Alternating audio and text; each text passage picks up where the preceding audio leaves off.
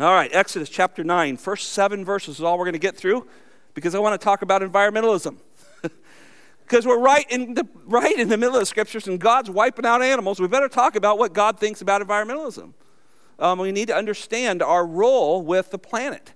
So we're going to talk about this first plague, and then the second point we're going to kind of look into those because we don't want to be known as those who don't care, but we also want to understand that we have a God who has control of that. So we'll take a few minutes to look at that as well tonight. Exodus chapter 9, 1 through 7. Let me just read this since we're just going to deal with a portion of the text today.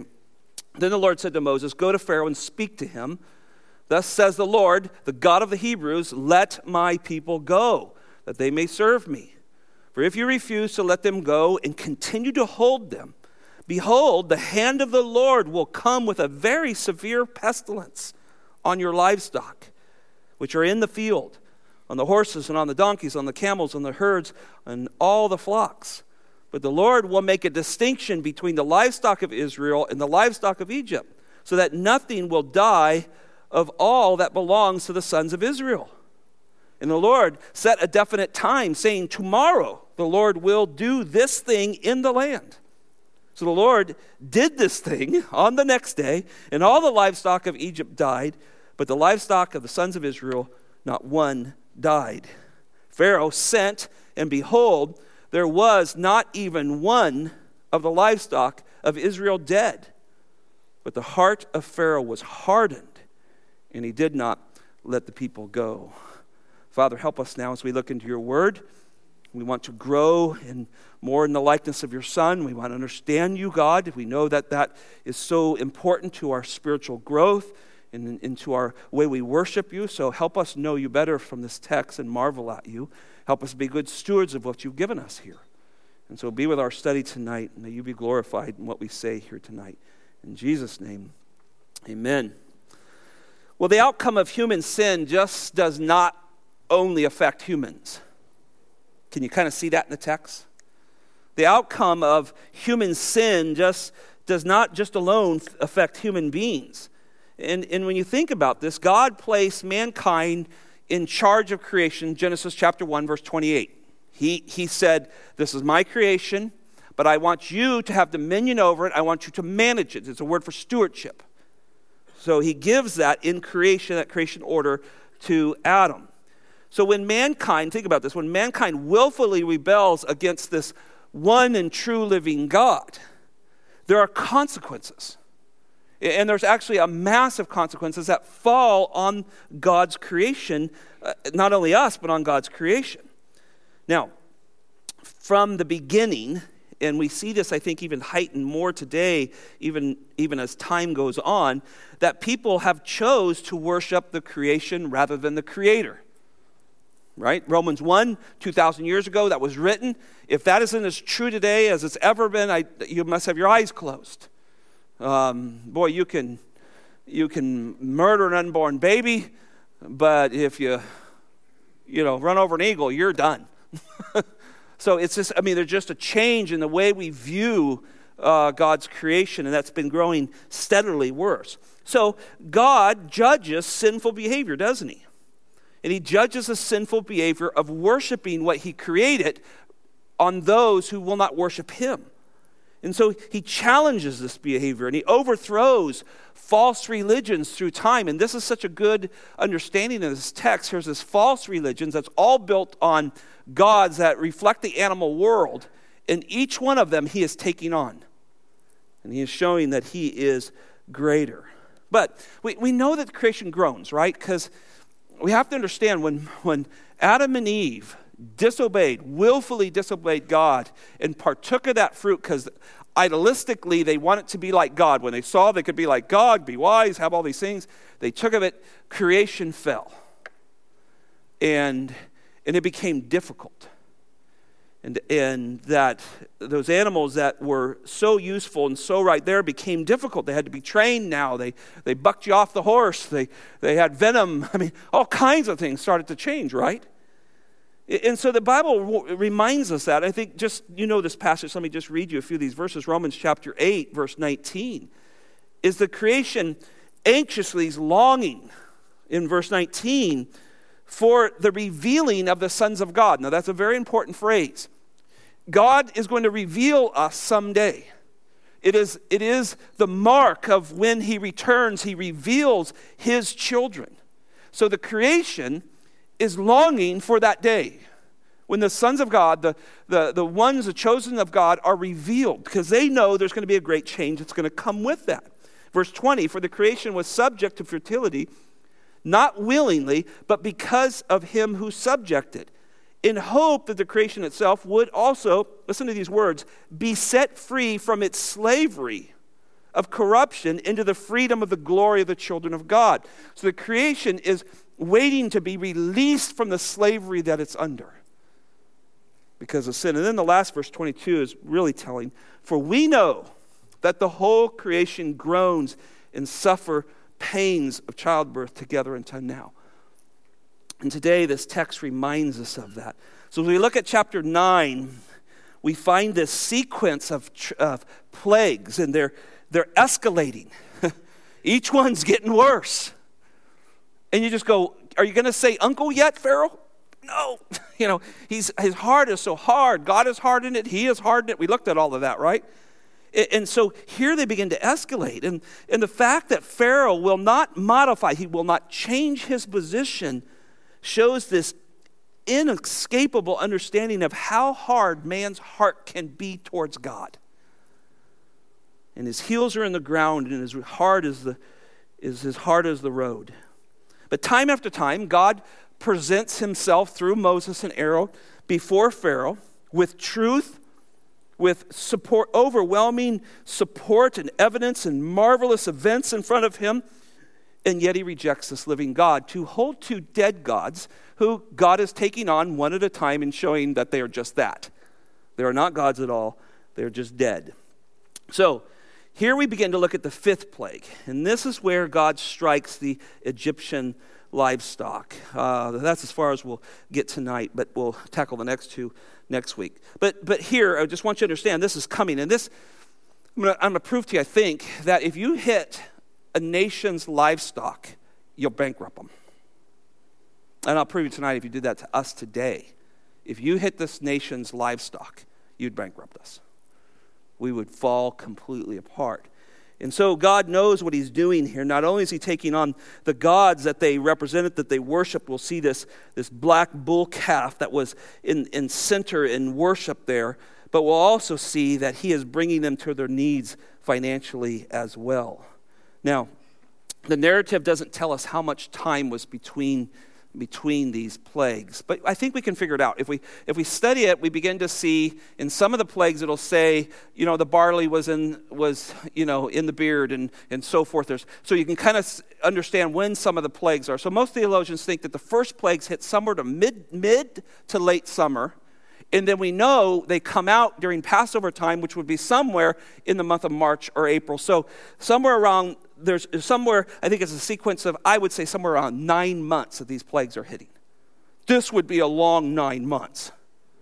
You're dealing with blood and dead fish and frogs and flies crawling in you. Just a nightmare.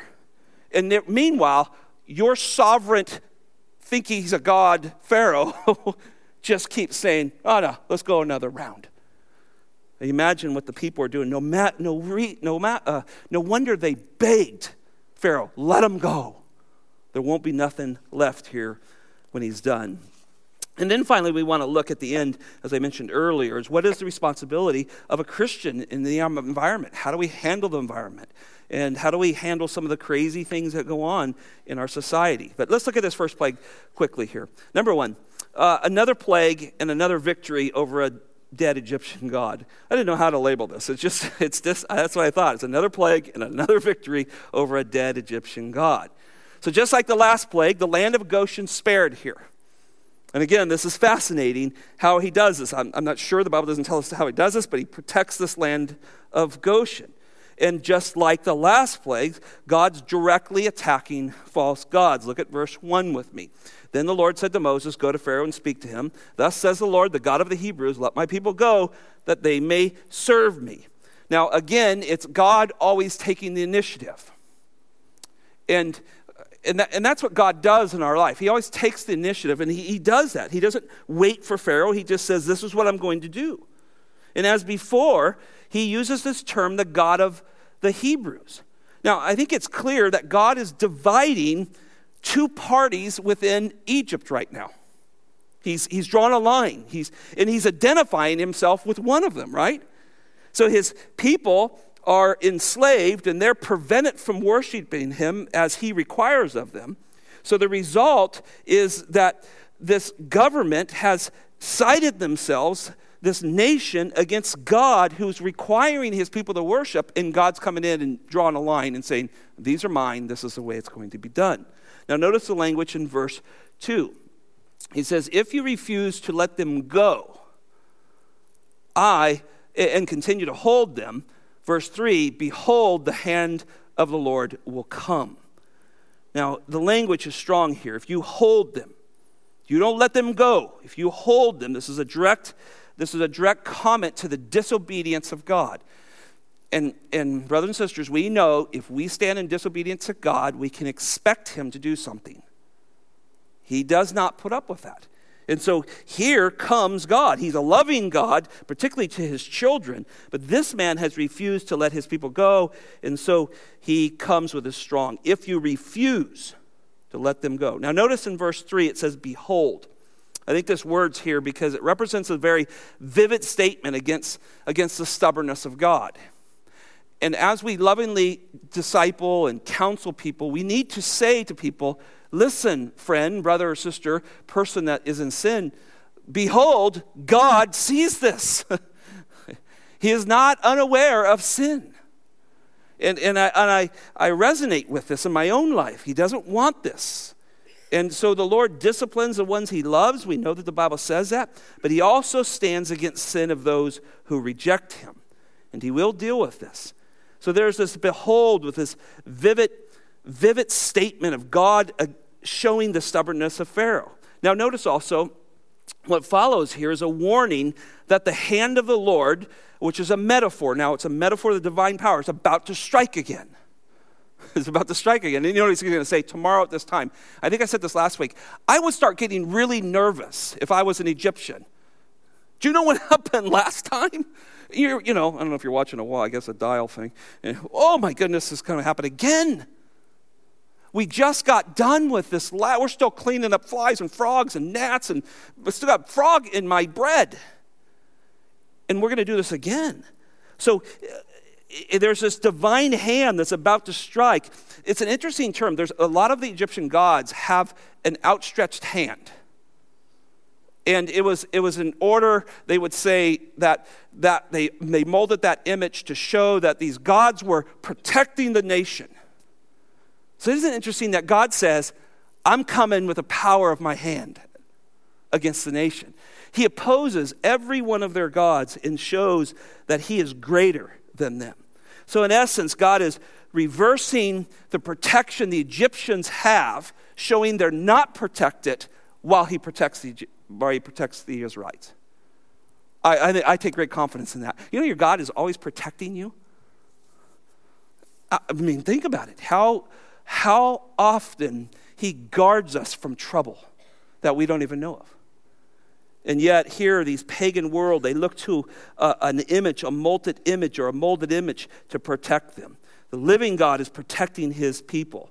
Now, verse 3, in the middle of verse 3, it tells us that there's a very severe pestilence coming.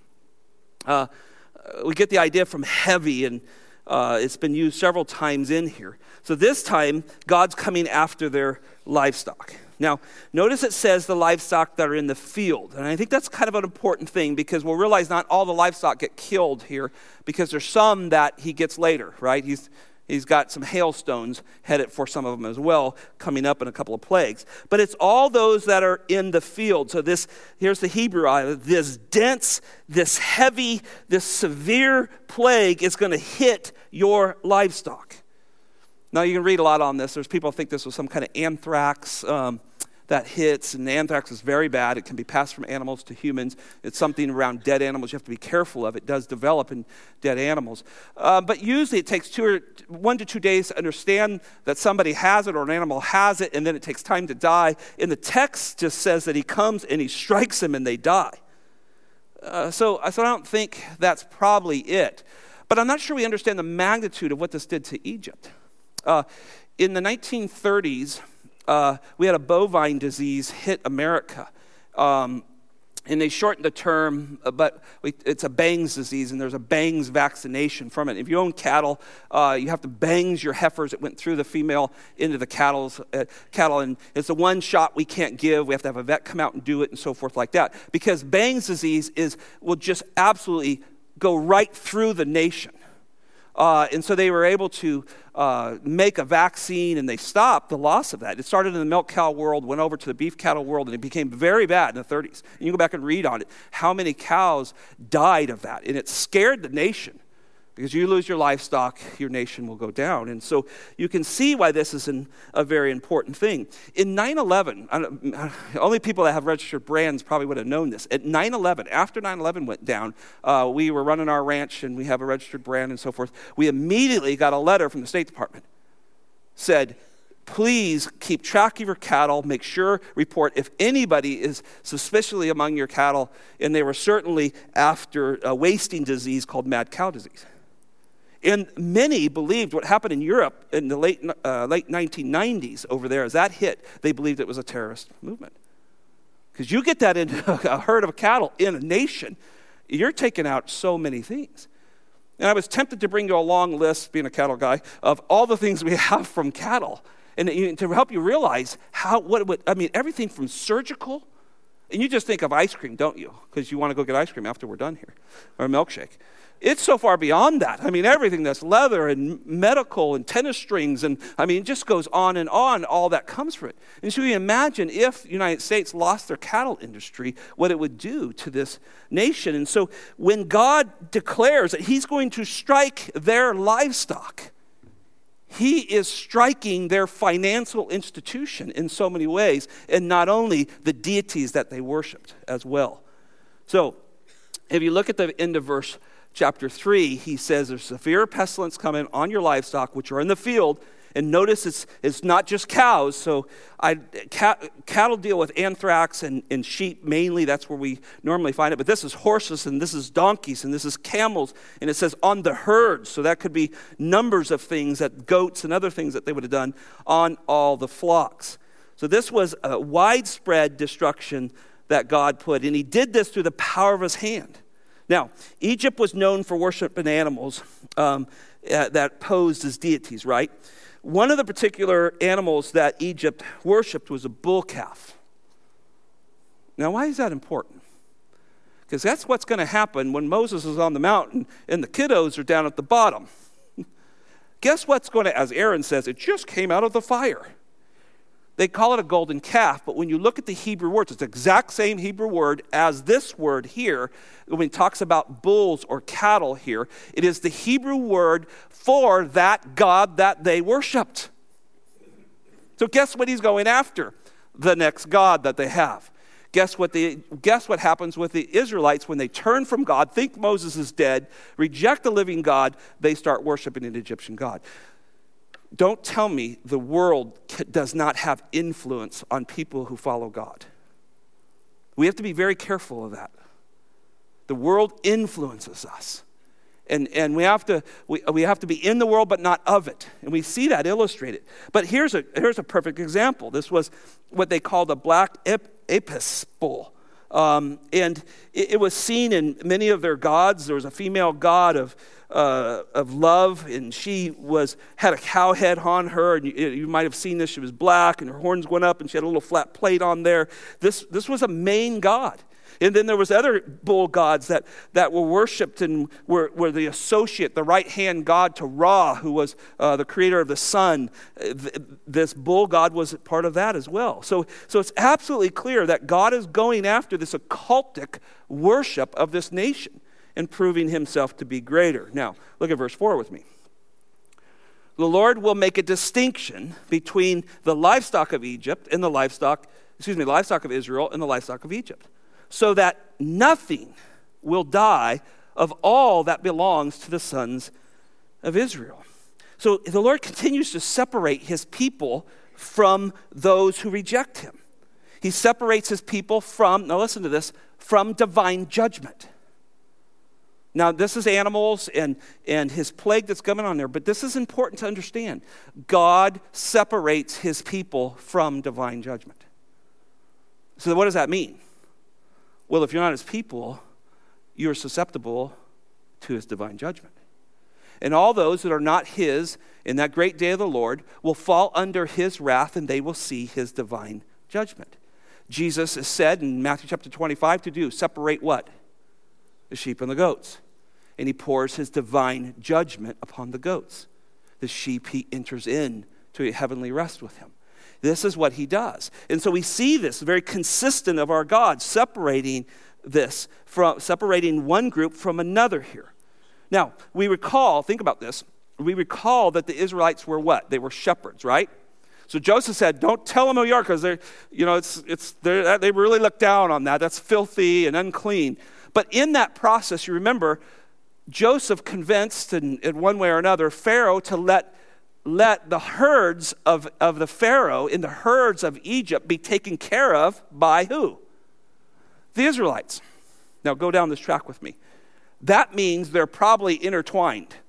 And there's nothing in Scripture that tells us that stopped happening. Doubtlessly, it was part of the slavery now. Before, maybe they paid them to take care of it. Now it's probably slavery. They're taking care of Egypt's main herds, particularly the Pharaoh's herds.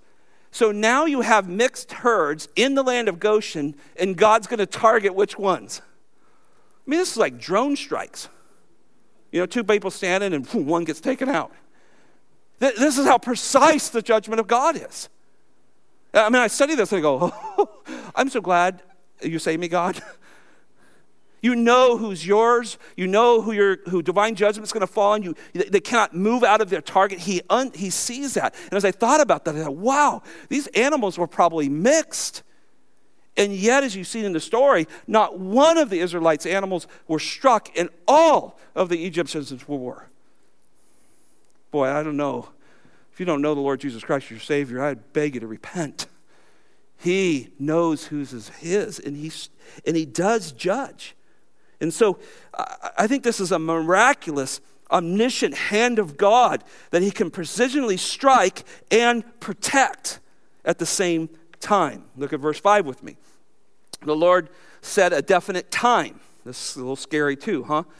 I think I said last week on the West Coast, we're having earthquakes out there. It's like all of a sudden just starts shaking. If you've ever been in a massive earthquake, it's really wild. Here you go. We got a hurricane coming. Yeah, I got 2 weeks. It's a whole different natural disaster here, And so when we moved out here, everybody's going, oh, you have those hurricanes out there. And then they've had a couple of earthquakes, and they go, we think your hurricanes are pretty good. This is a set time. Think about this. God's saying, tomorrow I'm striking. I think I would have repented. You think humanly we would, right? And then we realize that God has to open the heart of man. We can't do this on our own. We're deprived. Our will is corrupted. And so here comes this strike, and notice it's tomorrow. It's pinpoint precision and prediction here. And notice that the prediction announces the beginning of it, not saying, when this has already happened. So a lot of these faith healers and people making these predictions and all this stuff, when they make predictions, well, they never turn out, first of all. But often they make it, and then they come and say, I did this. I was predicting this. No, God predicts it, and then it happens precisely as he says. And that's the divine power of God. Now, amazingly, the warning falls on deaf ears, doesn't it, to Pharaoh? He seems unconcerned. And this is the heart of someone who is hard. They're not concerned. No matter how much evidence, no matter how much scripture and God's word is put in front of them, their hearts remain hard. And it kind of staggers us, doesn't it? But I think we all probably have people in our life that have heard the word of God. It's been shown in front of them. They've seen amazing things. I was meeting with somebody that was in came to one of our funerals. And I was talking to this gentleman the other day, and he said, wow, that was quite a funeral. And man, the things you said, you're quite the speaker. He kept talking about my abilities to speak. I said, well, what about what I said? No, I just remember you being really powerful. Need God to precisionally open the hearts of mankind, don't we? So in this text, nothing's said about Moses or Aaron directly involved with the onset of this. This one, he doesn't even go out and put out the staff. It just happens the next day, just as God says. Look at verse 6 with me. So the Lord did this thing on the next day. I have that all underlined in my Bible, all marked up. The Lord did this thing. It's a real thing, and he did it. And the only way that you can walk away from that verse is to say, well, I just don't believe it. I don't believe God. That can't be true. The Bible says, on that time, on that next day, God did it. And so we believe it, don't we? As Christians, we just believe it, right? We go, that's pretty crazy, Scott. You're talking about the death of thousands and hundreds of animals and stink and smell and dead stuff everywhere and all the disease that comes with dead things. And yeah, that's what the Bible says. Do you believe that? Oh, absolutely. Why? Because the Bible says it. And God doesn't lie. And it isn't true because I believe it. Right? It's true because God said it. So I love this verse. So the Lord did this thing on the next day. And all the livestock of Egypt died, but all the livestock of the sons of Israel, not one was dead. So this is a direct hit to the livestock and the economy and all that was in the field here. And if you have grazing animals, they're most of the time in the field. So this probably got the majority of them and wiped them out. So much of the Egyptian livestock is gone and devastated the economy there. Now, certainly there was probably some livestock that wasn't in the field. Some were spared because there's still hail that gets to take out some of those. Now, despite the overwhelming impact of this plague that the Lord does here, notice that Pharaoh, he receives these reports, but he doesn't crack. But it's interesting what he does. Look with me at verse 7. Pharaoh sent. That's an interesting. That's real wooden. The NASB here brings it real wooden out of the Hebrew here. He sent, and what it's saying, he sent this committee. He sent these delegates. He sent really what is called, really probably what we would say, he sent an investigation group. So here in verse 7, Pharaoh sends this group to investigate. Now that means that he was getting word. It was coming in from the front lines out there, and people are coming in. Hey, all our cattle are dead. What? Another group comes in. Hey, all our cattle are dead. And so he has to investigate this. So he takes a group and he sends them out there. And notice the word again. Here it is again. Twice it's used in this passage, verse 3 and verse 7. Behold. It's like a surprise to him. It's a surprise.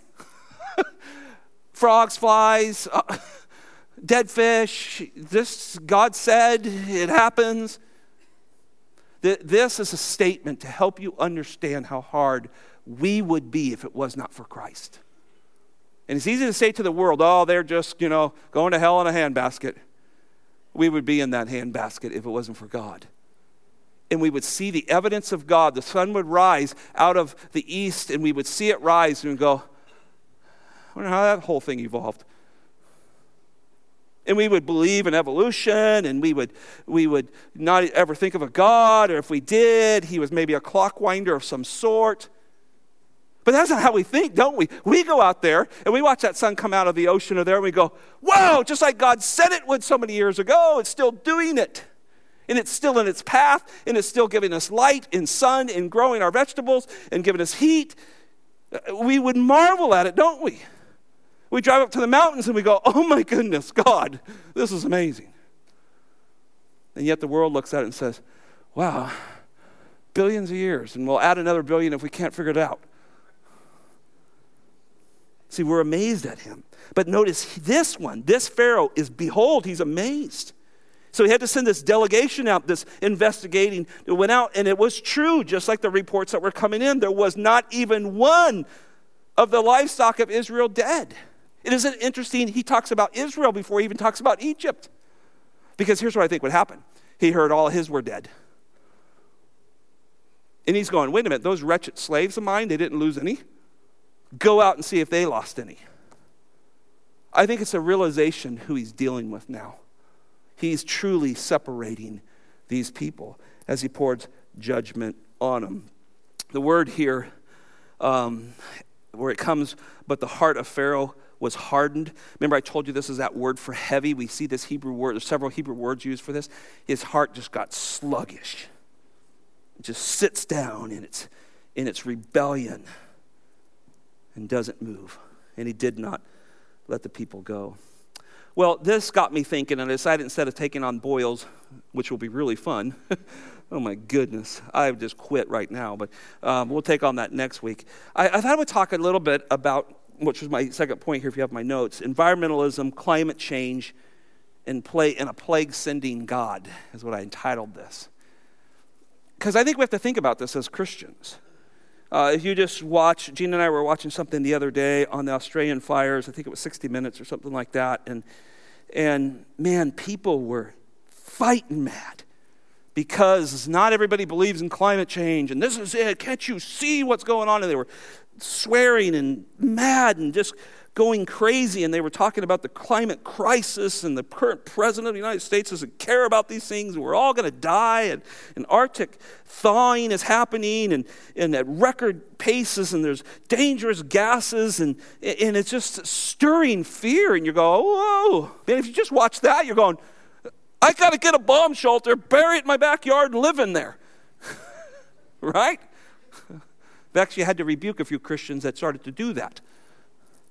And so it got me thinking about this and what should we do as Christians? Do we panic?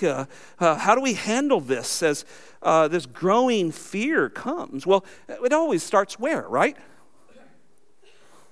Anyone want to say it for me? The Bible. Oh, you think he has something to say about the world he created? Do you think we should probably look there? And yet, friends, I'm going to tell you this.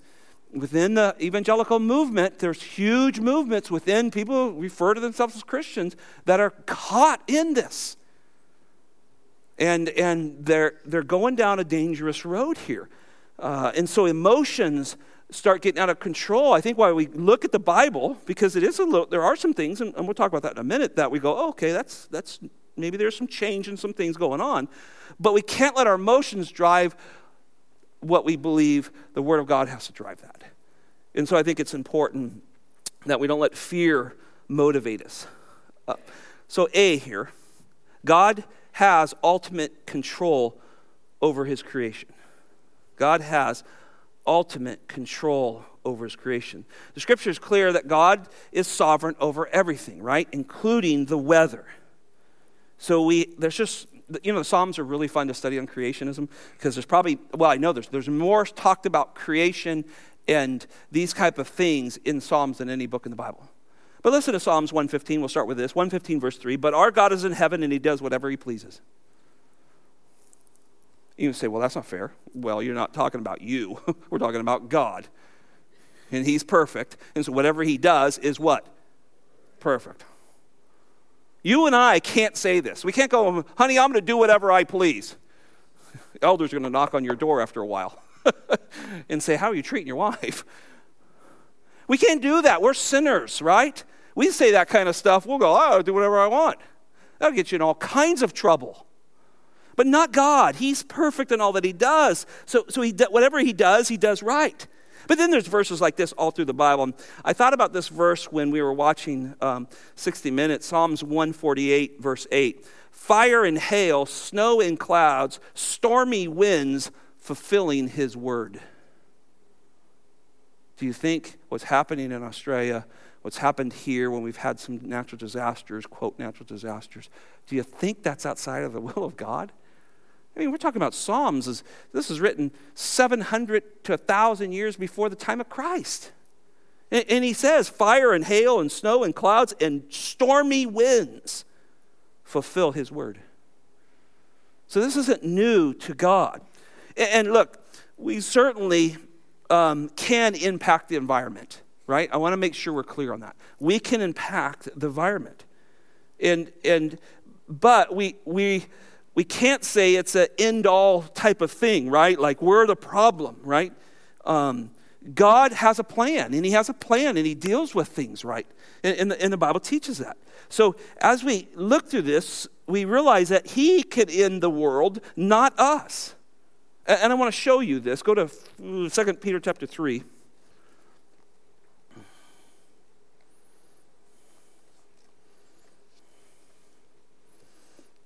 2 Peter chapter 3. And we'll read a few verses here for a little bit. Let's see what God's word has to say, how things are going to go down in the end. And I guess if you want to think about climate change, this verse may give you a new perspective of that, these verses. Verse 1, he says, This is now, beloved, the second letter I am writing to you. This is what I want, yeah. In which I am stirred up your sincere mind by way of reminder. So he's wanting to remind us of things, right? That you should remember the words spoken beforehand by the holy prophets and the commandments of the Lord and Savior spoken by the apostles. Know this first of all, that in the last days mockers will come with their mockings, following after their own lusts, saying, now let me stop right there. When we find the term last days, this is a little eschatology here, that term can start from the time of Christ's ascension in Acts chapter 1 all the way to now. So how we understand that eschatologically is we are farther down the line in the last days. Because there were mockers in the apostles' days, right? And they believed in the imminent return of Christ as we do as well. So what we say today is we are farther down. So these things, Peter's writing this, right? This is first century church here. So he's saying last days mockers will come following after their own lust. So we need to understand that when we hear all the stuff said in the news saying, where is the promise of his coming? Now here's an interesting statement. This is what they say. For ever since the fathers fell asleep, all continues just as it was from the beginning of creation. Apparently, Darwin wasn't around yet. Right? Because they said, look, everything stayed the same. Cows are still having cows. I had a lot of them. None of them came out as pigs or horses. Still having things after their kind. Put an apple seed in the ground. What grows? Come on, Jake. Apple tree. Yeah, thanks. That's what God did, right? So they're still happening. But they're looking at this as, well, when's the Lord ever going to return? Well, he begins to answer some of this. For when they maintain this, it escapes their notice that by the word of God, the heavens exist long ago, and the earth was formed out of the water and by the water, through which the world at that time was destroyed, being flood with a flood of water. So now he goes back. He says, look, the creation came out. We see that where God separates the waters. The water covered the earth, and he brings land out of that. And then he talks about the flood here, where he brought a flood and destroyed the earth in that way as well. And then verse 7, he says, by his word, the present heavens and earth are being what? Boy, you guys did. You guys had fires here, right? Into the 1990s. You guys have seen the fear of that. Out west, we have them a lot, especially out in the places where we have ranches and stuff. Man, and there's nothing more fearful, and I think a lot of you know that. When you hear that fire coming, it sounds like a freight train. We've had men in vehicles run down by a fire moving over 55 miles an hour and have to pull over and put space blankets on and go right over the top of them. I've had them chase me on fire trucks while we were trying to put it out. The wind comes up. There's just no way to outrun them. So this is interesting that he uses this, right? So he's reserved the world for fire. He promised never to flood the world again, but he has reserved the world for fire. Notice this, kept for the day of judgment and the destruction of the ungodly. But do not let this one fact escape your notice. Man, this is exact wording, isn't it? Beloved, it's talking to us, that with the Lord 1 day is like 1,000 years, and 1,000 years like 1 day. So we think, well, that's been forever. It hasn't for God. Everything is before him, right? So the Lord is not slow about his promises, as some count slowness, but is patient towards you. You're the beloved. Not wishing for any to perish. This is election, right? He's not going to let any of his people perish, but for all to come to repentance. So all that the Father gives me, Jesus says, I will lose none. Right? So he reminds us of that. Verse 10, but the day of the Lord will come like a thief, in which the heavens will pass away with a roar. It's got a loud noise is the Greek word. There's your Big Bang if you want one. And the elements will be destroyed with intense heat, and the earth and its works will be burned up. I think that's climate change. That's massive climate change, isn't it? This is the Lord's creation. And the Bible tells us in the end, he's going to burn it up. Verse 11, since all these things are to be destroyed in this way, what sort of people ought you to be in holy conduct and godliness? Looking for and hastening the coming of the day of the Lord, because of which the heavens will be destroyed by burning and the elements will melt with intense heat. But according to his promise, we are looking forward for a new heavens and a new earth in which righteousness dwells. So we are to be good stewards. And I want to hit this. I want to be very careful here. I'm not in any way mocking that we should somehow don't care. If God wants you to recycle, you should recycle. You should look into the truth of that, but that's another story. We are good stewards. Look, we ran a cattle ranch, and we ran outside, meaning our cattle were on government property. We paid to be out there, and if we overgrazed that, there wouldn't be nothing for the next year.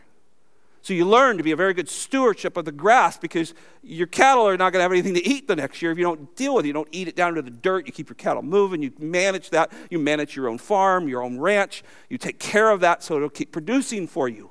So there's always a stewardship here. So there is a word of conscience here, a caution here. We need as Christians, knowing that this is God that made this, that he gave us the opportunity to be good stewards of it, that we keep this balance, right? God made it. He said, you guys have dominion over this. Take care of it for me. So there's a balance there. But when we read a text like this, we go, okay, let's not be worse of this because he's burning it up someday. And there's real climate change coming when you start thinking about that. Now, throughout the scriptures, we see this balance of man's responsibility and God's sovereignty when it comes to issues like this. So in Genesis 1:28, he said, be fruitful, multiply, fill the earth, subdue it, rule over the fish of the sea, the birds of the sky, and every living thing that moves on them. So rule over it. Now that's an interesting statement, isn't it? Don't let it rule you, which is happening today, right? Man, heaven forbid you have a gopher turtle on your property, from what I hear. Ours were spotted owls out there and a million other things. And that just dictates everything. And meanwhile, we're slaughtering babies like there's no tomorrow. And now we want to pass laws where they can actually be killed after they come out of the womb.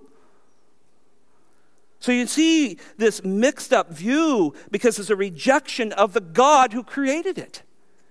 And so Darwin, raised in a spiritual realm, father, I think was a pastor or some kind of spiritual leader, rejects all those things of God, rejects Genesis, rejects the Psalms, rejects God, and comes up with some complete farce of how we got what we got.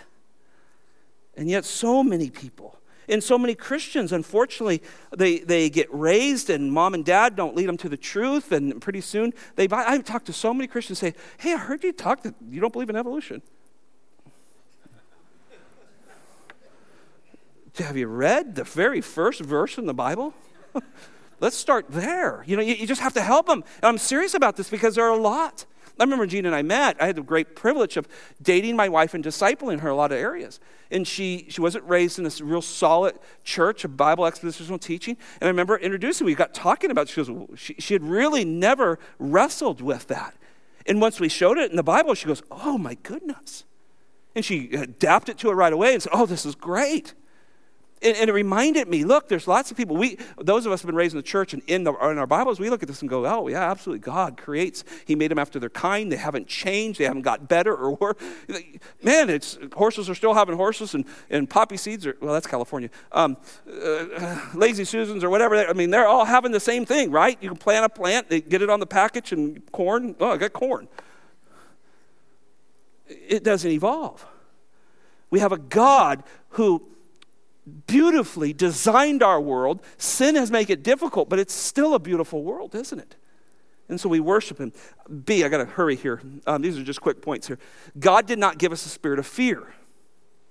So over 300 times, I have to go back and count it. It might be 300 or 400 times. The Bible says, don't be afraid. That's what the Bible says. Now, we're talking about some of the kind of fake news, if you want to use that word, and hype on some of these things. But there's so many things we can be fearful of, can't we? My health, my relationships with people. And fear is a product of sin. And fear-mongering is used by those who don't believe in a God who has all things in control. So I want to challenge us today, and I think all of us probably at some level have fearful things in our life, maybe some more than others. It's actually a denial of a sovereign God. When you really break it down, I don't want to hurt anybody's feeling here, but I want you to think through this. So when we have a world that is constantly fear-mongering, you and I should say, wait, he did not give me the spirit of fear, but of power. Finding our strength in a creator God who has all things under control, friends. And so God didn't give us that. And that's why I wanted to hit this. So when you hear some of this crazy talk out there, and believe me, so much of it is about money. So much is about money. It's a massive, massive industry, the green movement. We shouldn't be afraid. Nobody can touch this world and damage it to a point where we can't inhabit it. And I can prove that to you through the scriptures, and I'll get to that in a moment. So God knew we would have many reasons to be fearful because this world fell. And so he reminds us, don't be afraid. Don't be afraid. When you hear fake lies and all kinds of political-driven stuff, the doomsdayers, right? Some of the best shows, on Discovery for a while was how you could build your bomb shelter, And everybody's into that for a while. That kind of went away. I haven't seen that out as much. But that's going to come back again soon, so be ready for that. When you hear that, remind yourself, I have a God who is so precise in how he handles things, he can kill a cow here and let that one live, let alone me, right? How much he loves me. So some fun things to think about. See, God has set parameters on this world and oversees them, right? Go out to the ocean again, stand there and say, hey, I know why the ocean doesn't go flying over me. Because why? Because God set the parameters of the ocean. The Bible says it. So he sets the parameters of these things. He can flood the world, which he did. He's promised not to do that again. But even in that, after the flood, he makes an amazing statement. I want you to maybe just write this down because I'm out of time. Genesis 8:22. Here's what he says. This is God declares this. 8:22. While the earth remains. Okay? So it's not going to remain forever. So he says, while the earth remains. You can look it up in the Hebrew. It's very clear. While it's here. So 2 Peter chapter 3 tells us it's going away. Bye-bye. Good. We don't want this old one. We want the new one anyway. Right? So while it remains, he says this, there will be seed time and harvest time. There will be cold and heat. There will be summer and winter, days and nights. And then he says this, shall not cease. So if you think that that's all going away, you've watched too many, there's no day after tomorrow or whatever these things out, and the snow's, up at the top of the skyscrapers in New York, and the snow line is moved, and yes, man, people just love that stuff. If you think that's going to happen, you have to say, my God's lying to me. Because he says right here, I will have seed time and harvest. Now look, climate change, if you want to use that word, absolutely, there's things that go on, and I loved reading the old trapper stuff, and back where we raised the boys at, I read a lot of the history of that, and they had 40 years of just drought at times, Everything died, and then all of a sudden the weather pattern changed, and they got, back, and trees grew again, and it's just fun to read that. So there's doubtlessly climate change, and can man have an impact? I think so. Got 7 billion of us? We're going to do something, right? We're going to pollute the earth, and we're going to have some problems, right? We're a bunch of sinners. But there's no way we can destroy what God has done. Now put it in a salvific way. Can you destroy your salvation? Well, we don't believe that. In our Reformed theology of looking at the scriptures, we believe that God saves, so then I can't lose my salvation. Now, if you believe you save, that you somehow muster up this corrupted will, I don't know how you're going to do this, but and dead in your sins, if you somehow believe that you can save yourself, that you can cry out and make God save you and twist his arm and walk aisles and pray prayers and do all that, well, then you can certainly lose it. See, what God does can't be undone. What man does, it can be a mess. So just like this, he built this world. He alone established it. God said, in the beginning, God said, and he speaks into existence all that we have today. Yes, it's now corrupted by sin at certain levels, but we cannot destroy it. He alone, in the day of the Lord, will say, that's enough of that piece. We're going to start with another one. And so we trust him. And so, yes, there's probably some local climate changes going on, and there's some effects of us living on this earth for these 6,000 to 10,000 years since creation, and we're seeing some of that, but it's not the end of all end. And we will adjust. One of the things you read, if you like farming, they're planting things in Indonesia that they've never been eating because the climate has changed a little bit there, and they're growing some stuff there, and those people are having some food that they've never had because they weren't able to grow it there before. Meanwhile, somebody else has to grow something different because their climate changed. And we do that all the time. There was times Gene and I would plant our garden. June 15th, a freeze come, knock it out. Oh my goodness, here we go. We got 60 days to grow on the ranch. It was all we had of growing season. So you lost all your stuff if you didn't get it covered. And we had snow on 4th of July one year on our ranch. And you're going, what, the world's coming to an end? No. It's just the way God designed this world. And we know it has problems. Now, one last thought. I want to hit this. God gives priority to his highest creation. And I think this is the stumbling block. Man does not look at man as God's highest creation. We're the problem, right? You hear it all the time. You watch these wonderful shows, 7 continents, and, whatever the thing is on BBC or something. I love watching it because the filming is phenomenal. 5-ton elephants standing on their end, pulling off a leaf. To me, that's really cool. I love God's creation. But every time, you just know it's coming. All right, somewhere along, this is all our fault.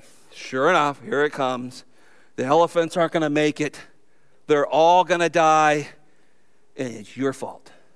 So, give some money.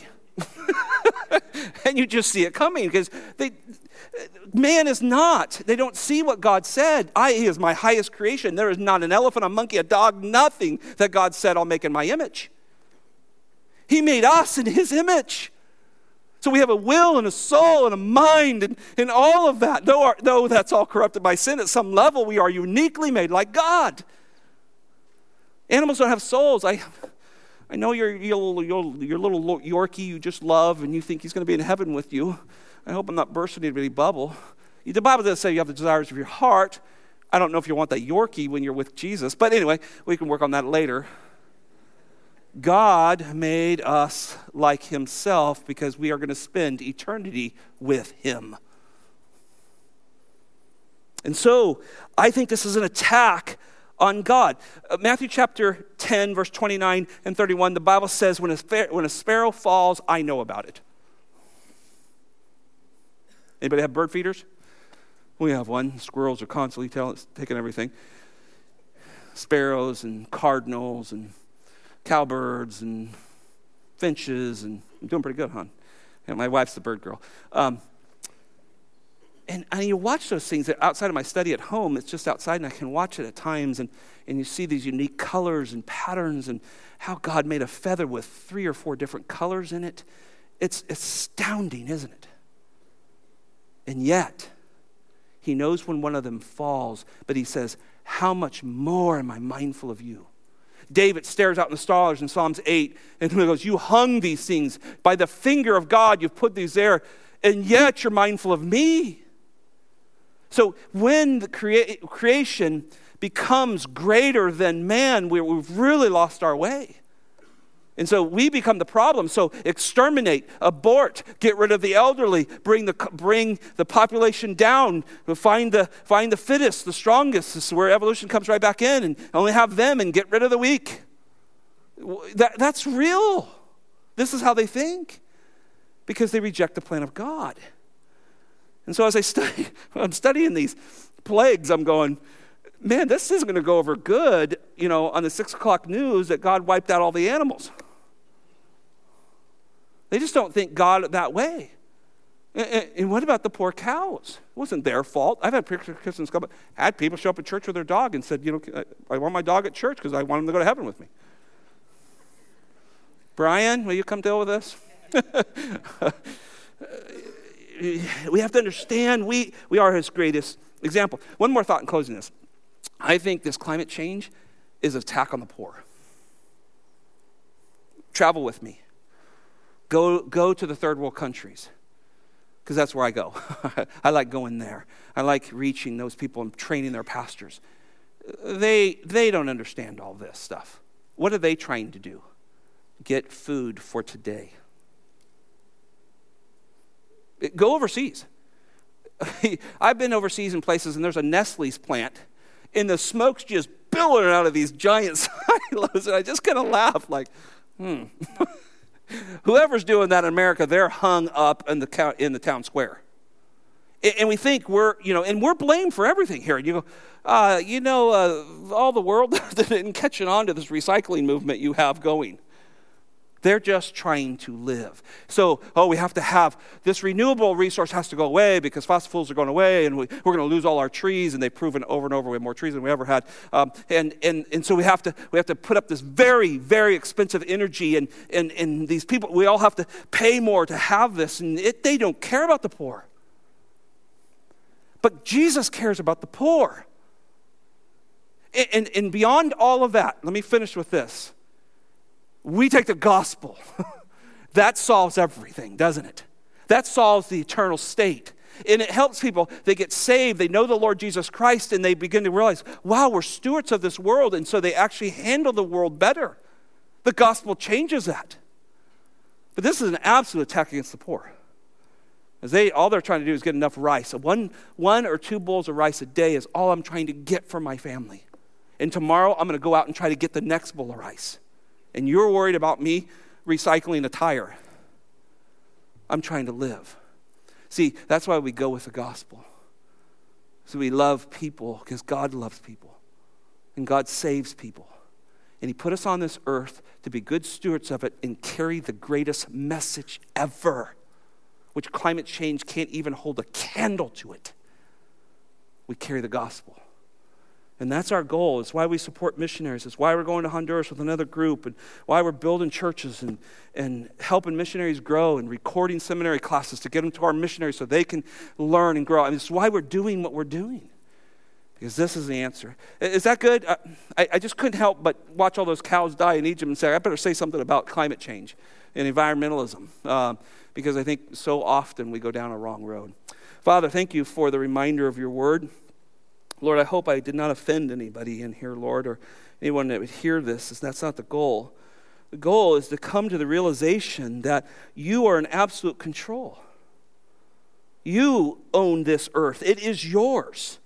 You built it. You created it. You spoke it into existence, and you will destroy it someday. And yet, you put us here and said, tend my stuff. Take care of it. And so, Lord, we need to be good stewards of this world. But we need not worship it in any shape, way, or form, Lord. That would be preposterous. That would be adulterous to worship what you created.